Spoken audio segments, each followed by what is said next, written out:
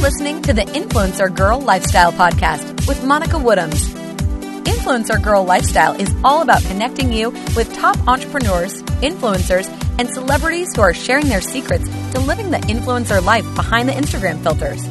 So get ready to learn the ins and outs about influence, some girl talk, from dating to shopping for Gucci belts, and of course, the all-too-frequent debate over mimosas versus Bloody Marys at brunch. Here's your host and go-to for all things influencer lifestyle, Monica Woodhams. Hey y'all, I'm here today with Jamie Schmidt. She is the founder of Schmidt Naturals. Schmidt Naturals was born from Jamie's vision in 2010 during the maker movement. With humble beginnings in Portland, Oregon kitchen, entrepreneurship brought Jamie's lifetime passion for innovative body care into focus.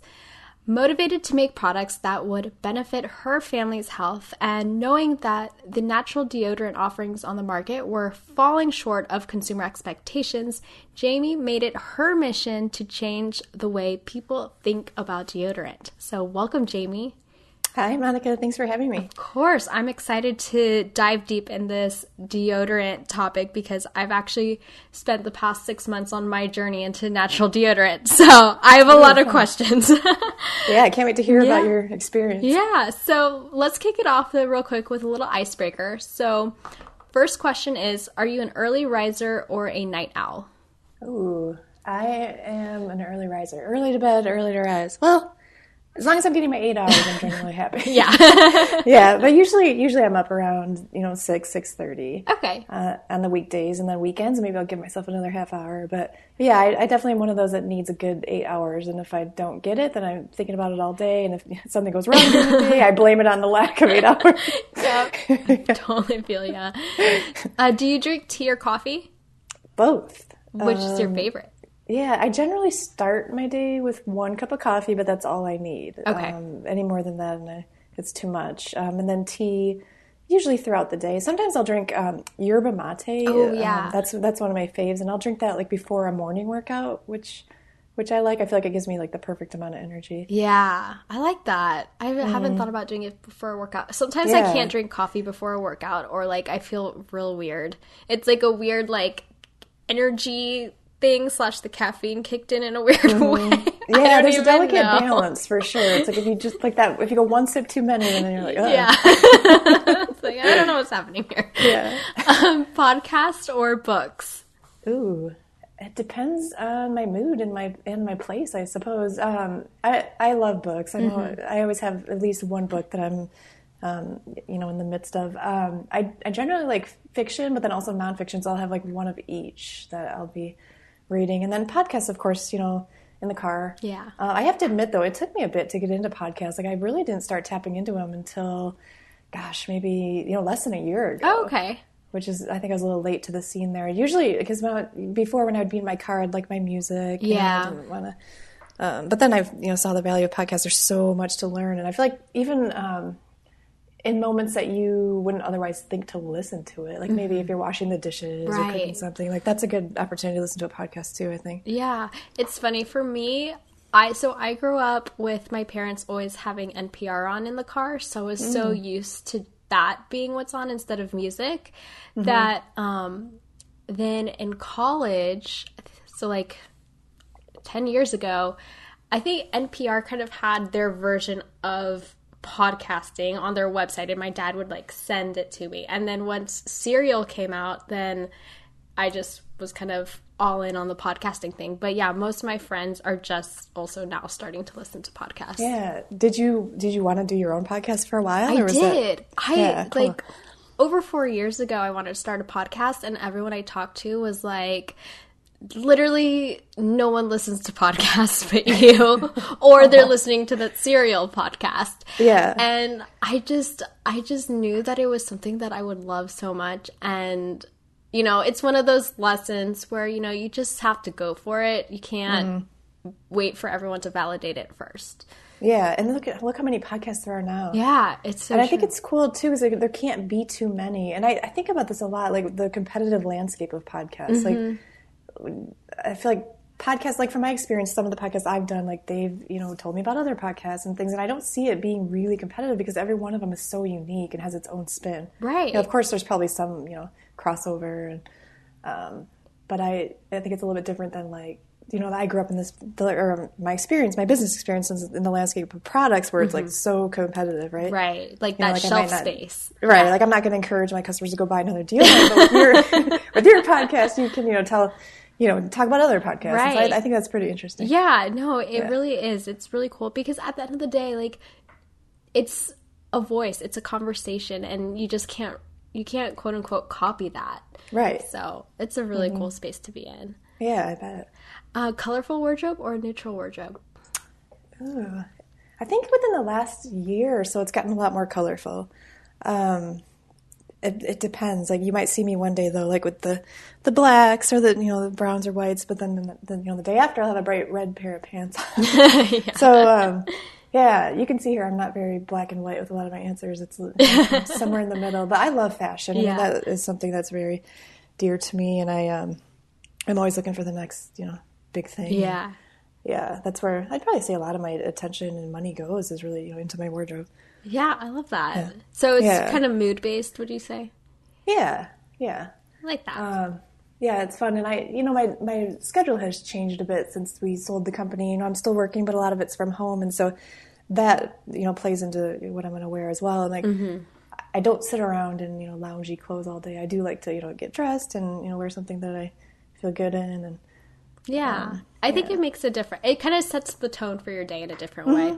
Yeah, for sure. I think it directly impacts the mood, too. Like, sometimes if I feel like I'm having, I don't know, if I'm just feeling a little bit off or maybe even cranky, if I put on something nice, then I, feel better, and then it just kind of makes me happier. It's true. I was actually thinking yesterday about how when I was in high school, when we would have finals, we would be allowed to dress down and, wear, basically, yoga pants and T-shirts or whatever. That's funny. And looking back, I'm like, I bet we would perform better on tests if we were, dressed well, because when we were in yoga pants, I remember just sprawling out and being too your posture comfortable. Changes. Yeah.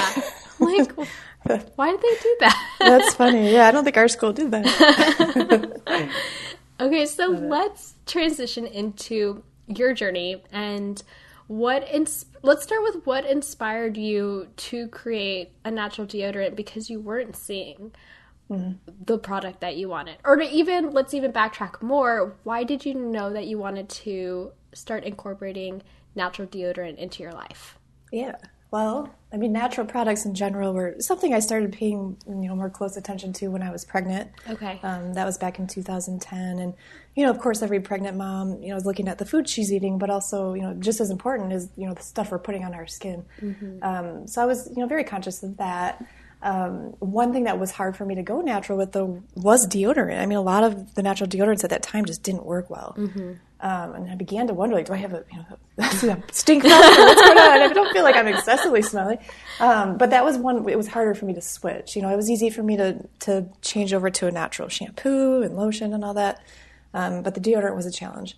So it was a combination, of that. But then I also I had this sincere interest in DIY, making things that I could make, not just the foods, but also things around the house and different drinks. Like I was making kombucha in my home. And this was back in, Portland during the maker movement, back in 2010, where everybody literally was making something. And, whether it was for a hobby or to take to market, it was just a really, intense time of doing it yourself.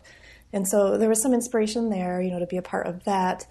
And it really did start as a hobby. I was making other things too. It wasn't just the deodorant at that time. I was making sunscreen and shampoo bars and foot creams. And once I had, started making these things and using them for myself and sharing it with my family, I saw the opportunity to take them to farmers markets, because in Portland there was so much opportunity, right? There was farmers markets everywhere. There were street festivals during the summer, and I thought I'd go for it and just try to share these creations with more people. And I really had no expectations going into this. Like at that time, I didn't see myself starting a business, or I didn't even know if anybody would buy anything. And the first couple sales I made, I was like, wow, there's some interest here. And then each week, the interest grew, and customers would come back to my booth. And, really tell me how much they were loving the products, especially that deodorant. And that was the one that, they were saying was literally changing their lives.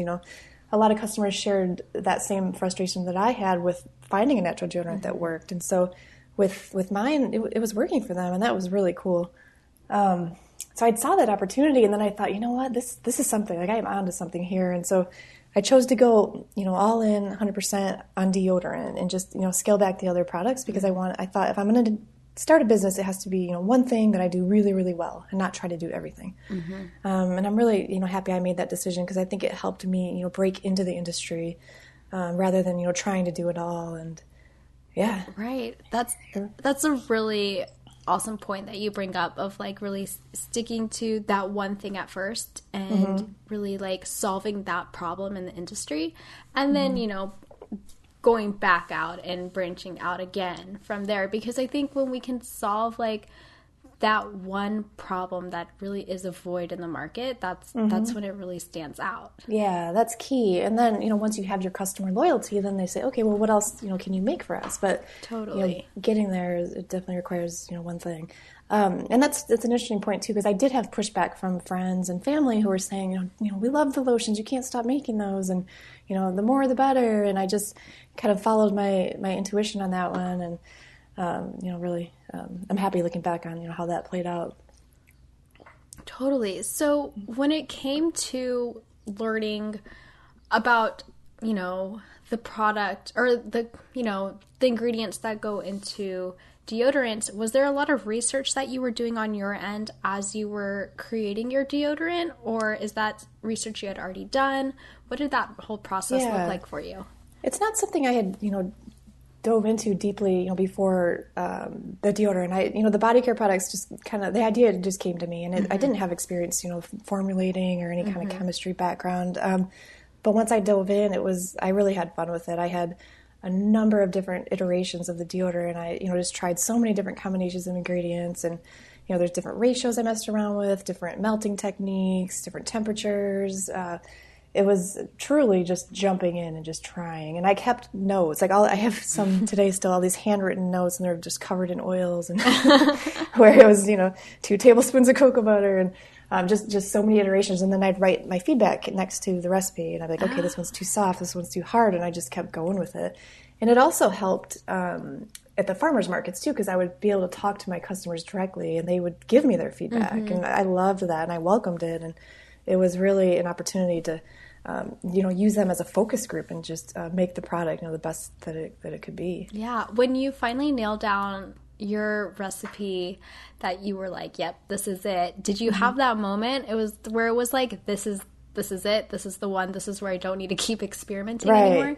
It was a work in progress for a couple of years. I mean, even, once I had to scale up from, 20, a batch of 20 to a batch of 200, there's still some tweaks that have to be made, because there's different factors that play in when you go bigger. And so it was a work in progress for a long time. And I even, within recent years, we might make little changes here and there. And, it's been, the same ingredients, and obviously the quality hasn't been compromised and that sort of thing. But small tweaks have definitely been, part of the growing process.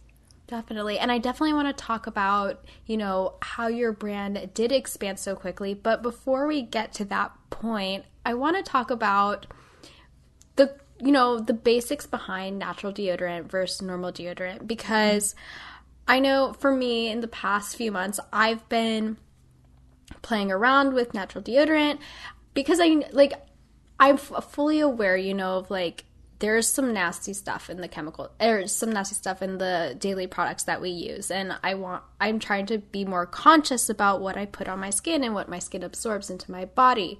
But when my friends ask me why deodorant specifically, I can't give them an answer. I think part of it's just my intuition knows that clean products are the way to go. But so how can you break it down for us, the natural deodorant versus what, maybe we've been using since we were 16?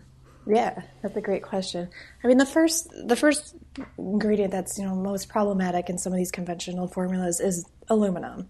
And that's, it works by, blocking the sweat glands to keep you from sweating. And so that alone is not the healthiest process, because your body needs to, get rid of the toxins and sweat, and just, trapping that all inside just doesn't make sense. And so that's one reason to avoid it. But also, aluminum has actually been linked to things like Alzheimer's and breast cancer. And, there's conflicting studies around it. Mm-hmm. But if there are those studies that do exist, like, why risk it, right? Yeah. And that's always been our philosophy. Like, Schmidt's has never used all these scare tactics of, like, if you don't use natural, right. You're in extreme danger. Right.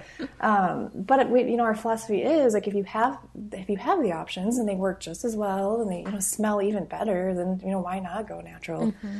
And it's not just the aluminum. There's, other things like parabens and phthalates, and, these are things like synthetic preservatives or chemical stabilizers that are really common in some of these commercial brands. And, that was a challenge in formulating. I mean, things like propylene glycol is a great example. And that's, a petroleum-based mineral that gives deodorant its slick consistency. And so that's what a lot of customers are accustomed to, is that easy glide, right? Mm-hmm. You put the stick on your armpit and it just slips right on. And with Schmidt's, that was one of the ingredients I really wanted to avoid, because there's been some studies that have shown that it's, can be damaging to the central nervous system and, the liver and the heart. And so I wanted to make one that was without propylene glycol, but I also wanted it to go on the skin, in a nice, smooth fashion. And so Schmidt's texture is a bit different. You have to, hold it under your skin, or onto your skin for a couple seconds, just to let it warm up. And then when it's warm, then it glides nicely. So there's a little bit of a, I guess, learning curve. Or, it might feel a bit different the first time you use it, but it's worth it, and it's still very easy. Yeah, I think it's really interesting, because I think we often forget, like, how much our skin absorbs and how it really does absorb into the rest of our body. And, there's certain items that we use on occasion. Like, I don't wear makeup every day, so occasionally wear makeup if I, have a dinner I'm going to, something like that. But deodorant is something that we are literally wearing every day since we turned 12, and we don't know anything about it other than the fact that we turned 12, and at school they give us a little travel size one, and then we have no education around it. And so I think it's really interesting how now people are getting really interested in learning more. But again, I think we're just scratching off the surface of really being okay, wow, that's something that I've been using that I just been going through the motions. Yeah, that's a great point. And with Schmidt's too, we wanted to offer a product that smelled really nice too, because like you say, you're given the stick and they all kind of smell the same. Yeah. It's mountain breeze, or, ocean, whatever. But, we wanted something, or I did back when I started formulating, that smelled really nice, and it didn't smell, cheap, and it didn't have the synthetic fragrances, but I wanted the pure essential oils that just smelled like the real thing. And so that was a big driving factor in my formulations as well. Definitely. So someone might be wondering, okay, so we're aware that there's, links between the ingredients that are in the conventional deodorant that, again, we're used to using. So why are they in there if we know that they might be bad? Is that, again, what you said about one of the ingredients helps things glide, or one thing might just hold it together? It's more practical reasons rather than... I think that's part of it, practicality. They make the product easy to formulate, but also they're cheaper. I mean, with Schmidt's, every ingredient in our product does serve a purpose, and I think with some of these other ones, they kind of act as fillers. A lot of brands will also just throw a bunch of water in there, and of course water is not a bad thing, but it is a significant part of the formula, and it's not serving a purpose, and it's just taking up space. And things like I mentioned, the propylene glycol, yes, that's in there specifically to give that smooth, slick consistency, and so you're compromising a bit on the potential safety risk, but it feels good. Yeah. And so the other thing that you brought up earlier on, which is why you kind of embarked on this journey in the first place, was because you were pregnant. And I'm 28, so all my friends are pregnant. at the moment, or literally just had a baby like 2 weeks ago. That's awesome. So I'm from the Midwest, so we're really getting to it. My friends need to catch up. I'm 40, and like all my friends like don't have kids. I'm like, come on, I need some friends with kids. I need to move back to the West Coast. Is what I need to do.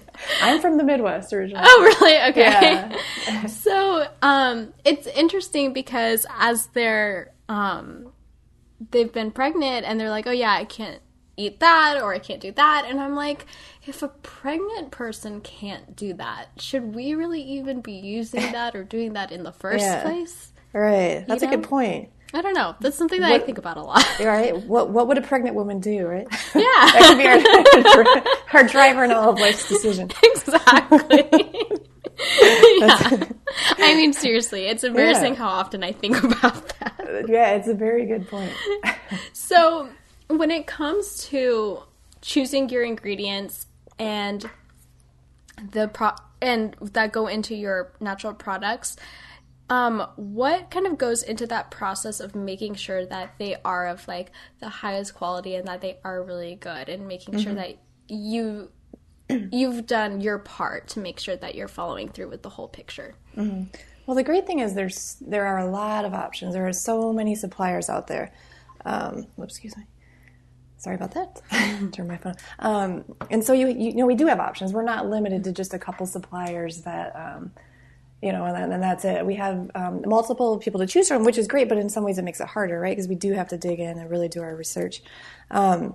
One area, though, like I'd like to talk about the essential oils with this. So you can really dig into where these things are sourced. I mean, you can trace these things back to, the fields in Bulgaria, and there's our lavender, essential oil is a good example of that. You're going to want to find, as much as you can, like who is harvesting these things and where it truly is coming from. And then once it gets to the distributor, like what, has it been touched? Has it been altered? And just learning as much as you can about your suppliers and really establishing those relationships and demanding that transparency is going to be key, especially as you scale up. Mm-hmm.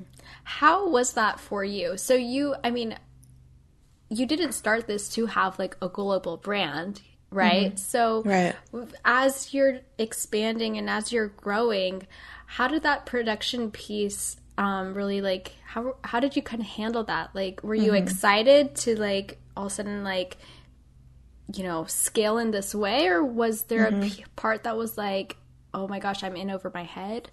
Mm-hmm. It happened so fast that I didn't even have time to, be scared. Probably the best way to do it. I know, exactly. Which was great. I mean, I was forced to just jump in and figure it out, which was great. I often think that learning, just from experience and not even having a choice is often the most successful way to learn. Right.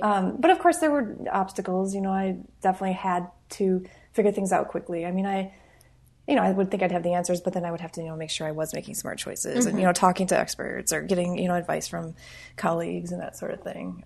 Right. Yeah. So 2010, part of me is like, that seems like it was yesterday. And then I'm like, wait, it's almost 10 years ago.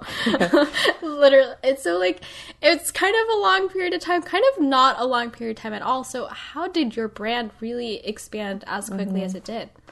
Yeah, the first couple years, it was a lot of me just formulating at home and taking it to the farmers markets. And I was still working in a different job then. And I hadn't considered the potential of the business within those first couple of years. It was more of a hobby, and I was having fun with it.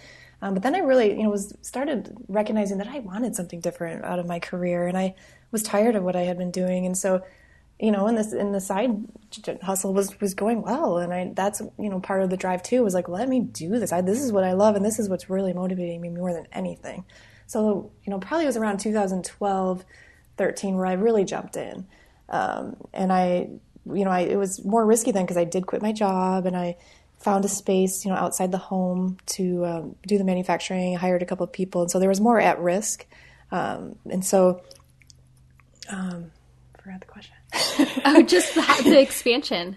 That whole thing. Like, so just how it happened so fast. Just kind of, once I did decide to go into 100%, and it just kept growing, and there was no looking back. It was driving itself, and our customers were really pushing it forward. We were hearing these raving testimonials from, like, you know, as I mentioned, at the markets, but then once we started getting into stores too, I mean, it didn't take long before Portland knew who Schmidt's deodorant was. You know, getting that local support was key, I think, for us to, you know, take it even further. And then we started expanding into, you know, some surrounding states. And then it didn't take long before we were national, and then we were selling internationally. And it was all just kind of word of mouth. And we had some great support from some bloggers who jumped on the bandwagon pretty early on. But, you know, we had some interesting marketing techniques too that I think weren't as common back then. We really took advantage of, you know, advertising on Facebook, which wasn't as popular back then. And it was a lot more affordable than it is now. We were ahead of the game with some of the, you know, advertising and marketing tactics. So while this was all happening so fast, did you have a moment at any point where you're like, oh my gosh, this is like, this is big? Yeah, I feel like that moment really came like just recently, honestly, when I look back and I think, what just happened, and where did these, you know, years of my life go, and how did I get through this? Right. You know, in the best, greatest, you know, feelings around it, but it definitely was a whirlwind for sure. And I had moments along the journey too where, you know, I would step back and think, is this what I want? And the answer was always like a definite yes. Like, I knew this is what I was passionate about, and this is what was making me happy, and I could just see the impact I was having on people, which was really rewarding too. But of course, there were times where it was a lot to manage, especially as we, you know, grew and really started to scale. Like 2017 was really our year where we went mass. I mean, we launched in Target, we launched in Costco, and that was just a whole other beast, you know, to take on that manufacturing and be able to keep up with that demand. And it was scary. I mean, it was, you know, there was a lot on the line, and we couldn't screw up because those retailers don't have a tolerance for screw ups. And, so it was stressful, but, you know, I had a great team backing me. I had my business partner, Michael, at the time, and he, you know, the two of us together, and some other amazing people. My husband has been heavily involved in the business, and he's always been there doing a ton for the company, and also, you know, supporting me on that emotional level. And so, yeah. If you think back to last year, was it hard to delegate parts of your business that you were used to having so much control over? Yeah, I had mixed feelings around it. You know, there were moments when it was a little bit scary because I am a control freak in some ways, and I want to manage all of it. But it was also really liberating to give something up and you know, hand it over to somebody who was probably better qualified to do it, and just to have one less thing to worry about. You know, yeah. What advice do you have for someone who, you know, they're scaling their business right now, but they are kind of scared to kind of let go of having that, like, all that control? I think it's a risk you have to take. I mean, you want to do your diligence and make sure you're getting the right person. I mean, of course, we can all, you know, make a bad hire, and that's happened to me, and it's difficult to deal with. But you know, do what you can to make sure you are onboarding the right person, and giving that person, you know, the autonomy to make decisions is going to be key. I mean, they don't. Imagine coming into a new job, you know, especially, you know, a startup-y kind of environment, and having, you know, somebody, the founder, hovering over you. And, you know, I think that person is going to need, you know, the tools and the resources and just the confidence to drive, you know, whatever it is they're doing forward. And it's a great growth opportunity for the right person too. We've hired a lot of people who maybe had a certain type of skill set, but they wanted to take their career in a different direction. And, you know, we would recognize their huge potential to do so, and so we would help build them up, you know, and that's been really rewarding, I think, to both parties. Yeah, no, for sure. I remember that used to be, when I worked in corporate, that used to be like the main thing when I would go interview for jobs. Like, I wanted to feel like the place I was going to work, you know, like, they were willing to, like, help me grow as, like, I learned more about my interests, you know, being like 21, like, you only know what you know from internships, and so being somewhere where I could sense that there was, you know, it wasn't just something that where I just had to sit and fill up space at a desk. Yeah, exactly. I mean, you know, oftentimes our employees would end up kind of creating their own job descriptions after a couple of months, and you know, for some people that's intimidating and it doesn't work, and for other people that's, you know, they're really motivated by that. Yeah, no, totally. So what is next for Schmidt's? What's coming up? We have a lot that we're working on. We have plans to expand our product lines, and this is, all driven just by customer feedback. And, I'm not allowed to speak, too much detail about, what we have on the radar, but there is something fun coming this summer. So stay tuned for a new product launch. Yay. It's something that our customers have been wanting from us. Oh, good. But as you probably know, we've expanded our lines over the last couple of years, actually within the last year.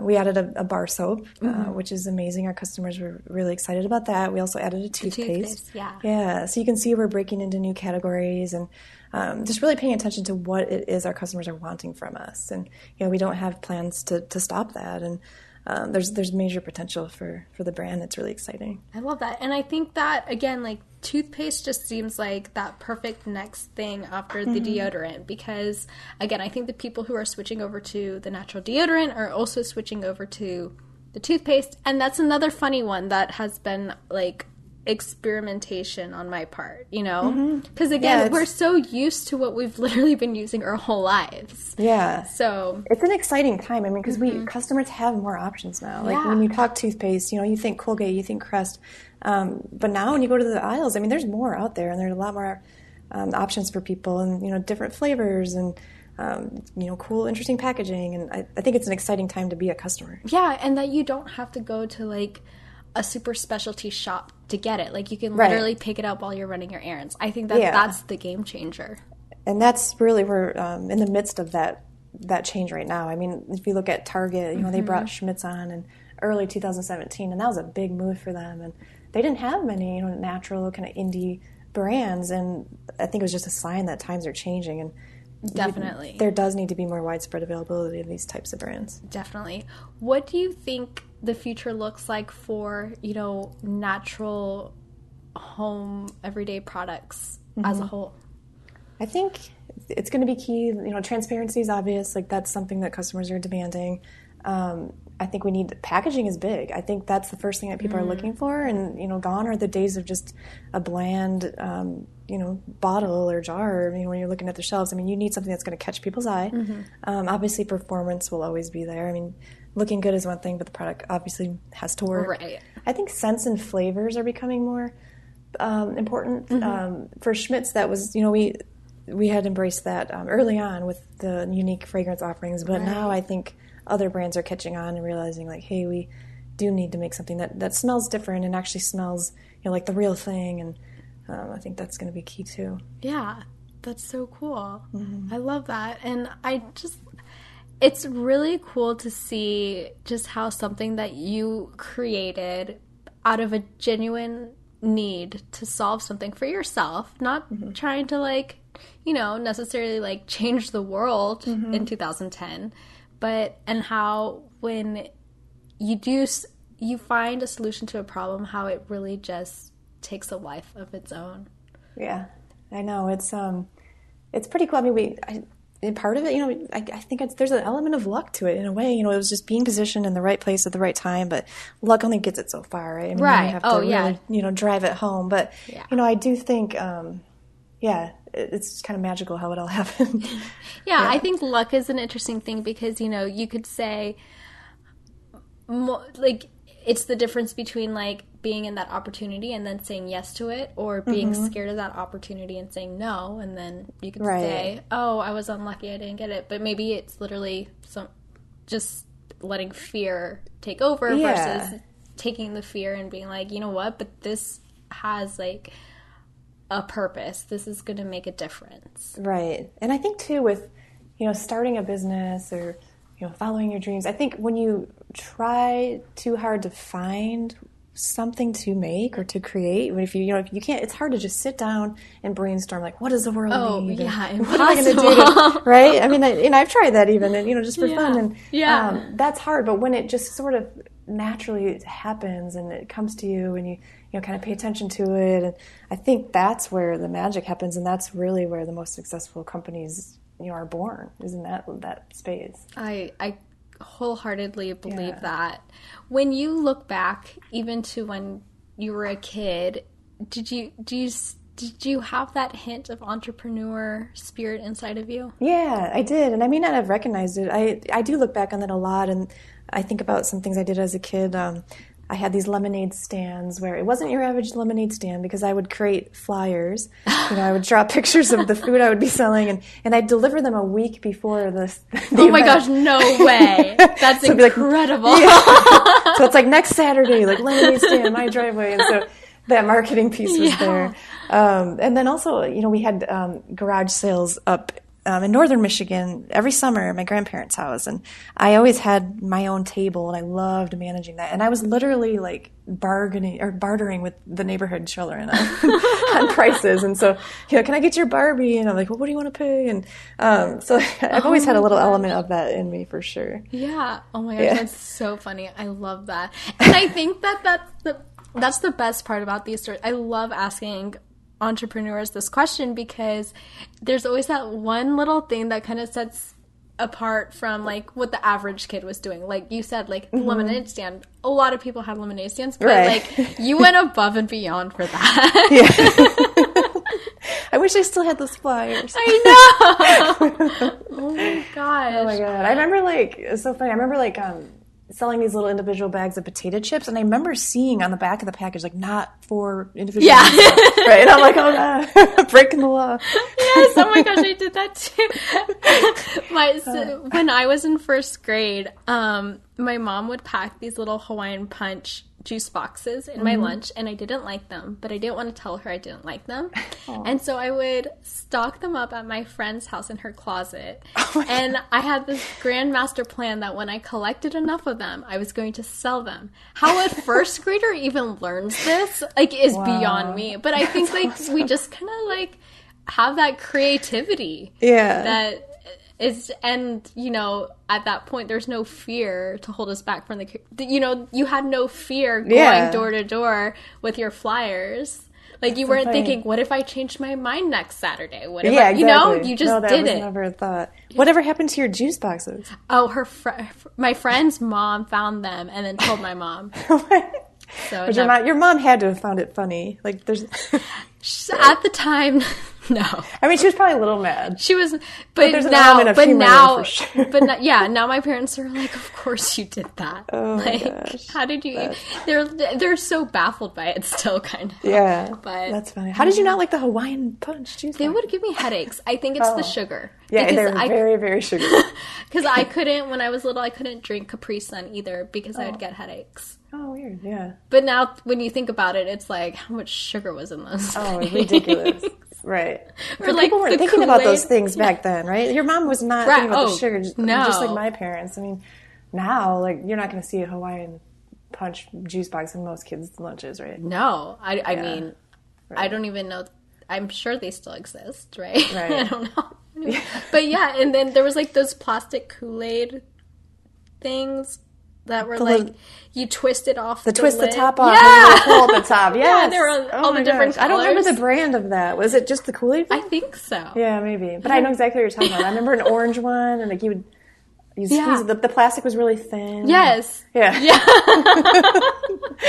Oh my gosh. Throwbacks. Yeah. Well, okay, so let's wrap this up with the 2 lifestyle questions. So what was your morning routine like today? Oh, today. Okay. Every Thursday morning I go to a bar class at the gym that I'm a member of. And let's see. So I'll wake up, get my son out of bed. I try not to check my phone or get too deep into anything when I first wake up. I just want to lay there and kind of take in the day, right? Mm-hmm. And we have tons of birds in our yard, which I'm loving. When I wake up, just laying there, kind of listening to them talk and do their little thing. I've really been paying a lot of attention to the outdoor sounds. And I think it's because my mornings are less rushed than they used to be. That makes sense. When I can take a minute to just take it in. So I wake my son up. I'll kind of cuddle with him for a little bit. He's 8 years old, and this is his last week of school. Oh, yeah. So he gets himself dressed, and then I'll make him breakfast. And we recently moved, so now I'm driving my son to school. I used to walk him to school, but I dropped him off, went to my bar class, and came back home. And then I met with our interior designer. We're doing some renovations and getting some new furniture in our home, so I'm really excited about that. Oh, that's fun. And then I ran into the office, and now I'm talking to you. Amazing. Yeah, so I haven't really quite showered, and I'm doing the no makeup thing as well. Yeah. That's a pretty typical morning though. And I hit the gym about 3 or 4 mornings a week. And so I like getting out of the way and just then I can go about my day and do anything and not like feel bad or feel like I should be. Yeah. Exactly. And then what is your favorite lifestyle hack or tip or trick? Yeah. I think that kind of relates to my morning. So I like to put my workouts on my calendar. I have them in there. I don't, just keep it on my mind like, oh, I should go to my class on Thursday. I actually have it scheduled, and that way nothing can get in the way. I found this works really well because when you have a busy schedule and you're trying to, keep organized, it's so easy to just let your workouts go to the wayside. Like, oh, that's flexible. I don't have to do it. But no, if you put them in the calendar, they're there and nothing can be scheduled over it. Yeah. And that has worked really well for me. And it's so easy to just say, okay, I'll just move the workout. But no, you shouldn't move it. I mean, if there's a certain situation you can't get around, then fine, you can be flexible. But I found that works really well for me. Right. Even if it's an in-home workout, like I'm going to set aside, this time on these days just for me and my exercise. And it takes a little getting used to, but once it's on there, it's nice. Yeah, I love that. Yeah. I've been starting to play around with really leveraging my calendar more to keep me accountable and more of the life things. Like even putting like lunch on there because I would be like, oh, it's 12:30. I have this project that I want to wrap up. I can do lunch like in an hour. And then also not having lunch at 2. And it's just like, okay, I can be so much more productive if I have lunch at a normal hour. Yeah, absolutely. So I love that for the gym as well. I'm literally, after we get off this, I'm going to implement that. I'm going to put it in my calendar. Yes, good. Well, where can everyone find Schmidt Naturals? Where can they find the deodorant, the toothpaste, the soap? Well, the best place to start would probably be our website, and that's schmidtnaturals.com, and it's SCHMIDTS naturals.com.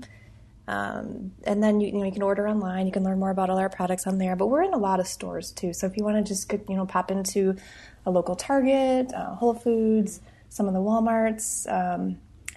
We're easy to find, and there's a store locator on our website as well. And then me personally, if you want to connect with me, you can find me on Instagram. It's just my first name, Jaime, Jaime, Schmidt 22. And then I've been having fun on there, and I like to connect with consumers that way too. Perfect. Yeah. And y'all, seriously, like if y'all will pop in the aisle now and you're going to be like, oh yeah, I've seen, connecting the dots. Like so. Right. Send me pictures too. I love that. If you're in a store and you see the product, take a picture and message me on Instagram and send it to me. I love seeing those. Oh my gosh, yes. So we just got a brand new Whole Foods 2 weeks ago in Kansas City, and it's gorgeous. So, and I actually walked by and I was like, oh, I'm talking to Jaime this week. But yeah, I'll take a picture next time. Yeah. Seriously, the Whole Foods is stunning. It's nice. Because literally it's 2 weeks old. So they probably put in like their latest, design or whatever. That's cool. Yeah. So it's like an intense Whole Foods, but I will take it because it is 3 minutes away. Awesome. Yes. Well, thank you so much. This was an awesome conversation. I cannot wait to share it with everyone. Yes, I really enjoyed it. It was fun. And if anyone has questions, I'm always available. I love to talk. Perfect. I love that. Yeah. Thank you. Thanks for listening to the Influencer Girl Lifestyle. Love this episode? Don't forget to subscribe, rate, and review. For show notes and free resources on living out your influencer lifestyle, head over to monicawoodhams.com/podcast.